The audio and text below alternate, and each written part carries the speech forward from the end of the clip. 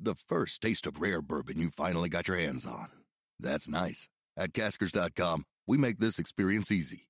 Caskers is a one-stop spirit curator with an impressive selection of exclusive, sought-after, rare, and household names in the realm of premium spirits and champagne. Discover the top flavors of the year now by going to Caskers.com and using code WELCOME10 for $10 off your first purchase. Get $10 off your first purchase with code WELCOME10 at Caskers.com. The first taste of rare bourbon you finally got your hands on. That's nice. At Caskers.com, we make this experience easy. Caskers is a one-stop spirit curator with an impressive selection of exclusive, sought-after, rare, and household names in the realm of premium spirits and champagne. Discover the top flavors of the year now by going to Caskers.com and using code WELCOME10 for $10 off your first purchase. Get $10 off your first purchase with code WELCOME10 at Caskers.com. Let me be explicit. Right now, in this podcast, there's some explicit language. It's Monday, July 23rd, 2018. From Slate, it's The Gist. I'm Mike Pesca. And the Aspen Security Forum officially ended over the weekend. You know the Aspen Security Forum. It's where actual administration officials like Kirstjen Nielsen and Dan Coates answer questions. We get to know them a little bit. We get to see the real Dan Coates, Director of National Intelligence, in real time, get briefed. We have some breaking news. The White House has announced on Twitter that Vladimir Putin is coming to the White House in the fall. Say that again?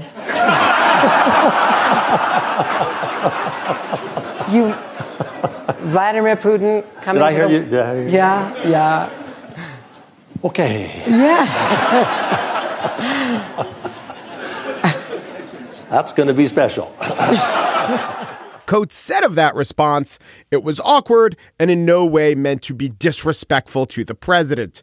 So, just seeing the reaction itself winds up being informative to us as citizens. And then getting to hear his clarification, sorry to be disrespectful, that's also pretty informative, isn't it? There are so many stories, so much news, worthwhile news, out of the Aspen Security Forum. You gather these officials tasked with safety, you gather them in cool mountain altitudes, and you pump them for information, and you get that information. And I like that.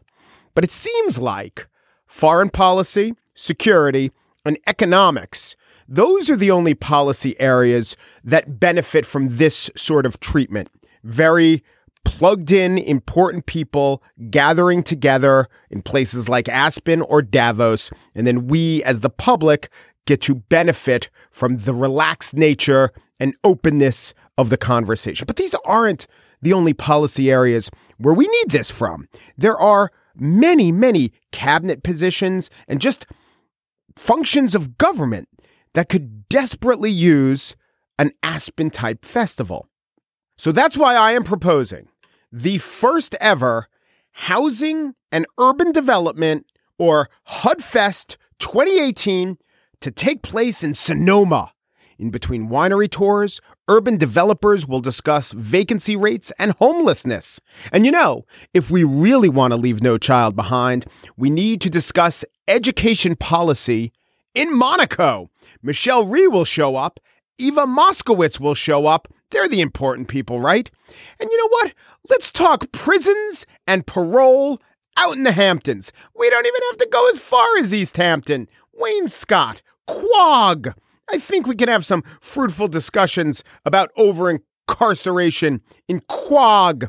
And finally, and this is going to be a tough one, but I have what I think might be the hardest government responsibility, and it fell upon me to pair it with the perfect geographic solution. So I'm talking about child services. The Department of Child Services in any municipality, it is just a thankless task. The only time the Department of Child Services makes news is when something goes wrong, and when something goes wrong there, it goes tragically wrong. And of course, there's not a lot of money sloshing around in the field of child services. So what can we do? Versailles, the Versailles Child Protective Services Conference. 9 days, so we get 2 full weekends there. We discuss the issues of child services. I think we could make some headway in the sculpted gardens of the Sun King. What do we have to lose once you've already blown a hole in the foie gras budget? Come on, Like the Aspen crowd, you are public servants. You want to make a difference.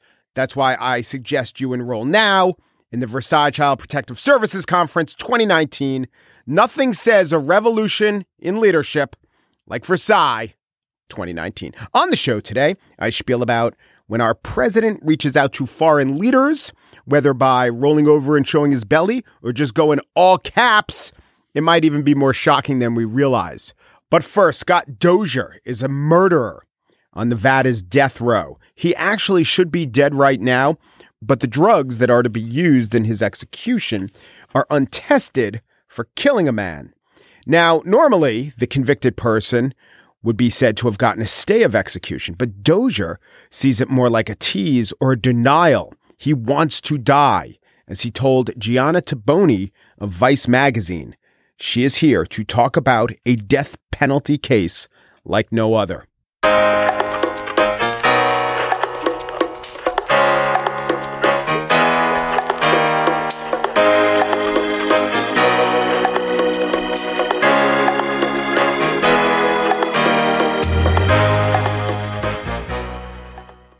The Defender is a beautiful car, but beauty is, of course, sometimes only skin deep. Not with the Defender. Let's talk about the interior. It's robust, built with integrity. Yes, it's designed iconically. The exterior, that's what compelled me. My neighbor Jay says, Mike, you see what's on the block? It's a Defender. And I look down the block, and indeed there is. And me and Jay the neighbor and Michelle, we gather around the Defender. We peer in the window. I have to say, I don't want to make this too tawdry, but we lust, or perhaps we gvel. To drive the Defender is to explore with greater confidence.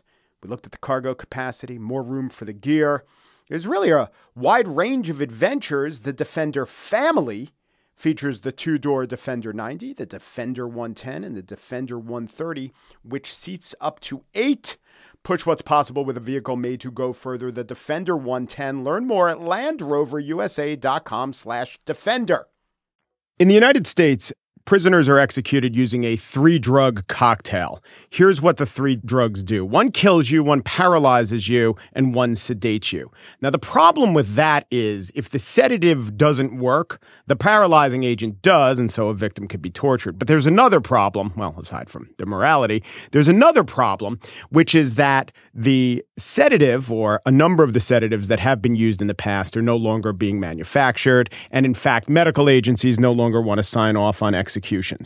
So, in the state of Nevada, they got the idea to use fentanyl, yes, fentanyl, the active ingredient in a lot of opioid drugs, to execute a prisoner. Scott Dozier was to have been that prisoner.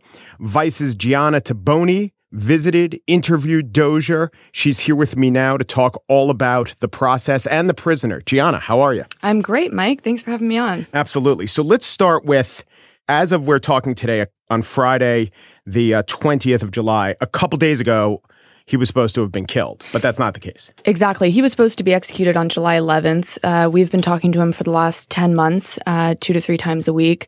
We sat down with him in person for the first time 2 days before the scheduled execution. He's a really interesting guy. He's a really complicated guy. Usually when you think of death row inmates, they're pursuing any appeal they can to prevent this, to postpone it, to hopefully eventually make sure it never happens. Scott Dozier is the opposite. You seem ready to go. What are you going to miss? I'm wholly counting on not missing anything. Like, the one thing I'm expecting from this is to be wholly unconcerned with this plane of existence. So if I'm missing something still, I'm going to be either bummed out or super pissed. Who got the idea that fentanyl would be a suitable sedative, and how do you even test that could work on a human? So you can't test it, aside from reading the headlines every day. There was a chief medical officer several months ago who, and a director of Nevada Department of Corrections, they were sort of in a state of crisis. It's like, here's this guy who's volunteered to be executed. We literally cannot get our hands on drugs legally that can do it. So fentanyl was one that they were able to buy from a wholesaler, Cardinal Health. These pharmaceutical companies are not selling these drugs to them, so they have to find these loopholes. Yeah. And I'm sure Cardinal Health doesn't like the brand association. Oh, they The don't word like health it. is in their name. And more so the drug manufacturer. Yeah. Like everyone from, Pfizer to Alvogen, who makes an even more controversial drug, which is in this cocktail, midazolam. They have all said, do not use our drugs for these executions, and they're suing the state as a result. When was the last time someone was executed in Nevada? It's been more than 12 years. Yeah. And so a lot of these states, the 30 states with it on the books, most of them haven't done it in over a decade. Yeah, exactly.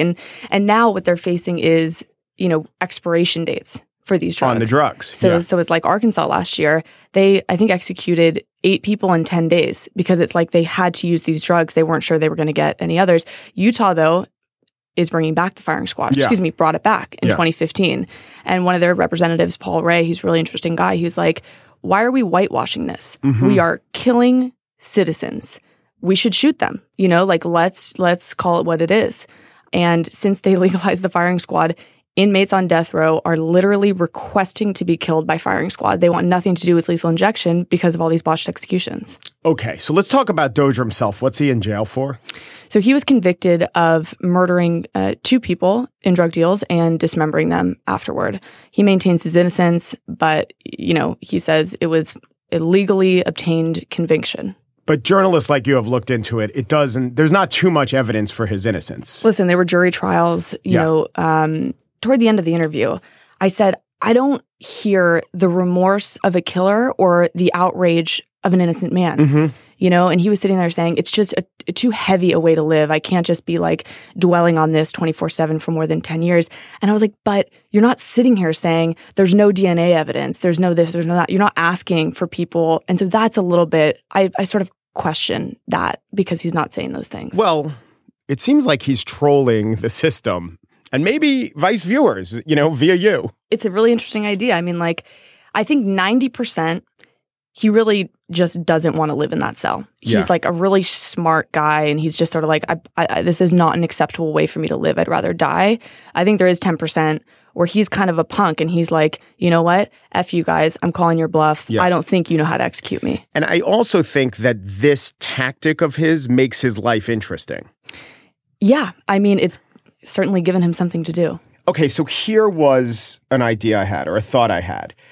We do not just give the penalty phase of justice over to the whims of the convicted. We don't say to them, what would you like your punishment to be? And then they say, can I walk? So what about when the other thing happens? When we say, what would you like your punishment to be? And then he says, kill me. How much credence should we give this guy just based on the fact that he is not a guy that society approves of, but also the fact that, what is that principle? We'll listen to you when you say, kill me? If you have an innocent person who's, let's say, dying of a very painful disease in most states in the country right now, if they say, doctor, kill me, not legal. Right. This guy can do it legally. Right. And I think it's one of these loopholes that, we didn't exactly think about until now that we're faced with it. And a lot of people would say, listen, it is worse punishment for that guy to be in prison for life. Why would we give him an out? And it's an interesting conversation. He even says, Dozier says, I don't believe that states should be able to kill their citizens, but I'm really thankful that it's legal in Nevada. So I don't know. I think I think for people who have been against the death penalty, this kind of flips the argument on its head, because some would argue that it's actually more humane to allow this person to make their decision. Yeah, but it's not a physician-assisted suicide. It's, a state penal-assisted suicide, and that's a little bit different. It is different, and man, I don't envy the position of those people who are injecting the drugs. I think a lot of them have some issues afterward. Physicians won't do it, right? So the sort of biggest anesthesiologist board in the country has said, do not do this. You should not partake in executions, which has made it really difficult for states to find CMOs, chief medical officers, who are anesthesiologists. But no, there was an anesthesiologist who was going to inject the drugs last Wednesday. So they are able to find people. Do you think that it's a smart, if you're against the death penalty in general, you should be against it in the specific. Do you think it's a smart tactic, or has it proven to be a useful tactic to campaign against the specific means of execution, like one specific drug, is insufficient or untested? Is that something that will get the death penalty banned overall, or is that just something that saves an individual life here and there? Yeah, I mean, I guess it depends on what the person's intention is. I mean, if the death penalty is legal in more than 30 states, I think it is a worthy debate to discuss what the methods are that we're using right now. And I do buy into this argument, that Paul Ray makes in Utah. Okay, this is legal. Why are we whitewashing it? Why are we choosing a method that we don't know how to execute? Yeah. If the citizens have said, we want this to be legal, then yeah, I think we should be debating how we're going to implement this. And if we're not comfortable implementing it, then maybe it should be outlawed. And by the way, we talked about the 3-drug cocktail and fentanyl, but those aren't the only drugs that are under the microscope. I would say the most controversial drug in the country right now when it comes to death penalty, which was in Scott's drug cocktail, is a drug called midazolam. This is a drug that has been included in cocktails that have caused botched executions, people gasping for air, thrashing, clenching fists, really obviously struggling, in some cases for more than an hour. Scott expected to have those side effects. And I said, so do you care? And he goes, no, I even warned my mom that she should expect this. And he said, I don't care. I want to move forward. I'm not getting off that effing table. Have you thought at all about your role in giving him a megaphone? Yeah, I have. And, I've thought a lot about the victims' families. It can't be easy to see his name pop up, if they feel strongly that he did it. I think it's important to have this conversation, though, on a national level, because I think that it's uncomfortable. Yeah. And I think that politicians don't want to have it. Right now, the Attorney General of Nevada is running for governor. And I think it's an uncomfortable conversation for him to be having. No one's accepted our interview requests at that level.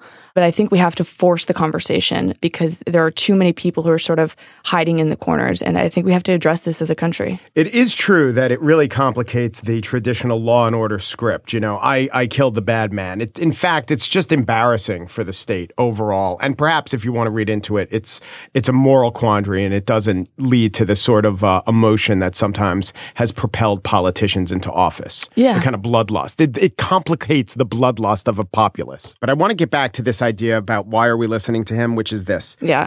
When there's an execution, we might talk about justice for the victims and we might talk about taking them off the streets, but it is state of Nevada versus Dozier. So it is what the state is doing. It's not Dozier saying kill me or Dozier saying don't kill me. So I wonder in this whole argument if he's been given too much credence and agency in what his own fate should be. I think it's a really good question. I don't know the answer. The state of Nevada, I would say this. I think the state of Nevada does not want to implement the death penalty. They have more than 70 men on death row. Many of them have been there for much longer than Dozier. And so, yeah, should Scott be able to decide that by law? He's able to. Should he be able to? I don't know. Gianna Toboni is a reporter for Vice. Her special on the execution or planned execution of Scott Dozier will be on HBO on August 3rd, and it's called Waiting to Die. Thank you, Gianna. Thanks, Mike.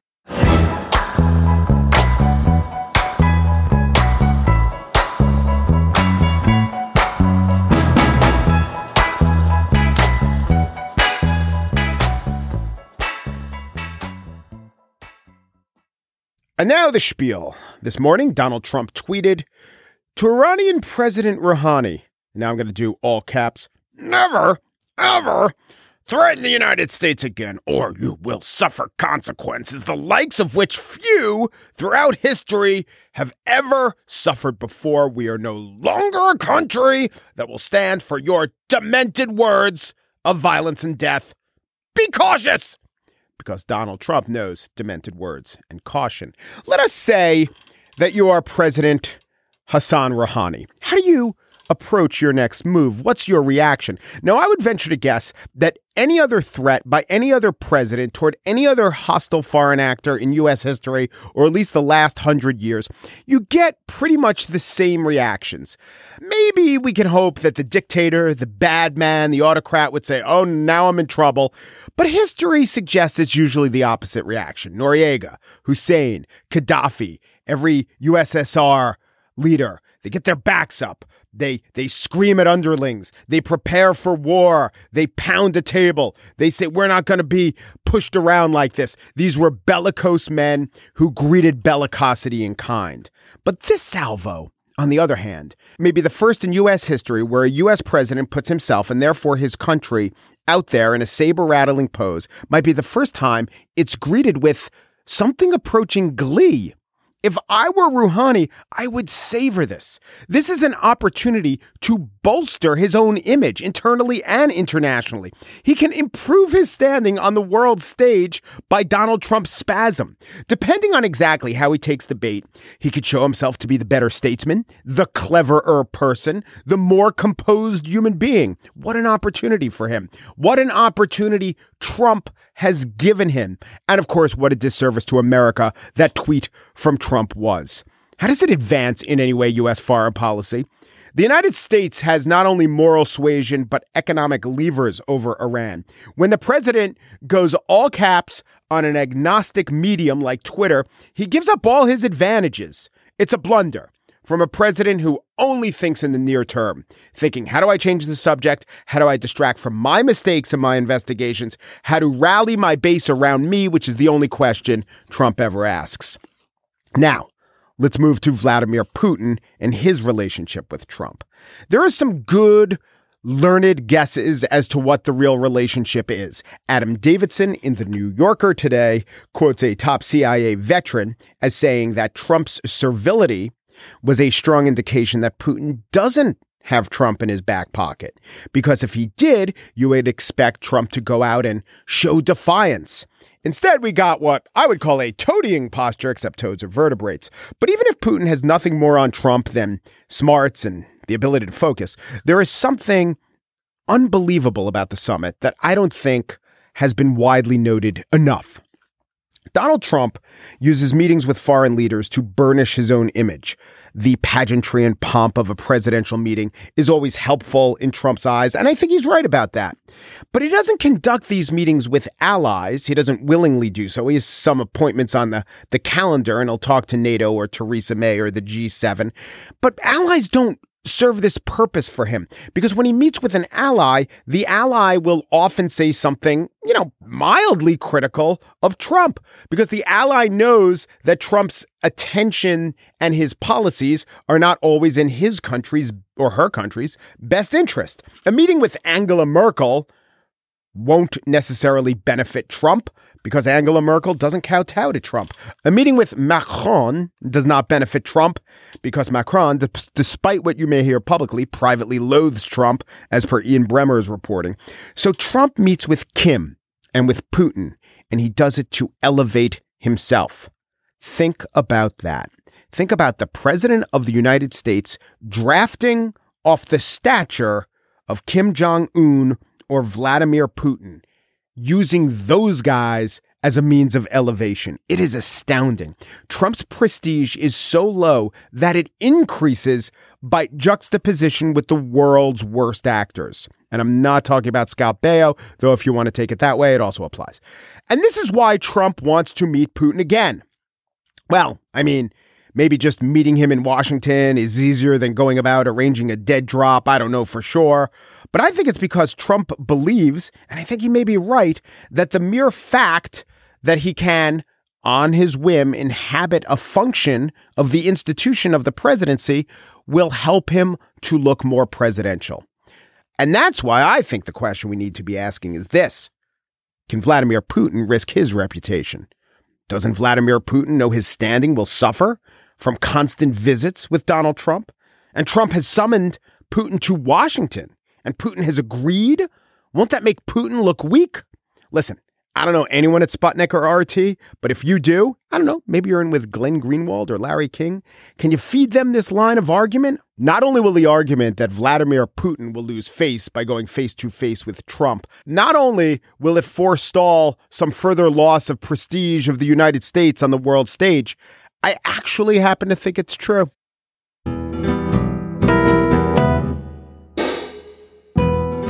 And that's it for today's show. The Gist was produced by Pierre Bien-Aimé and Daniel Schrader, who will also be presenters at the Sanitation Expo 2019 held in St. Bart's.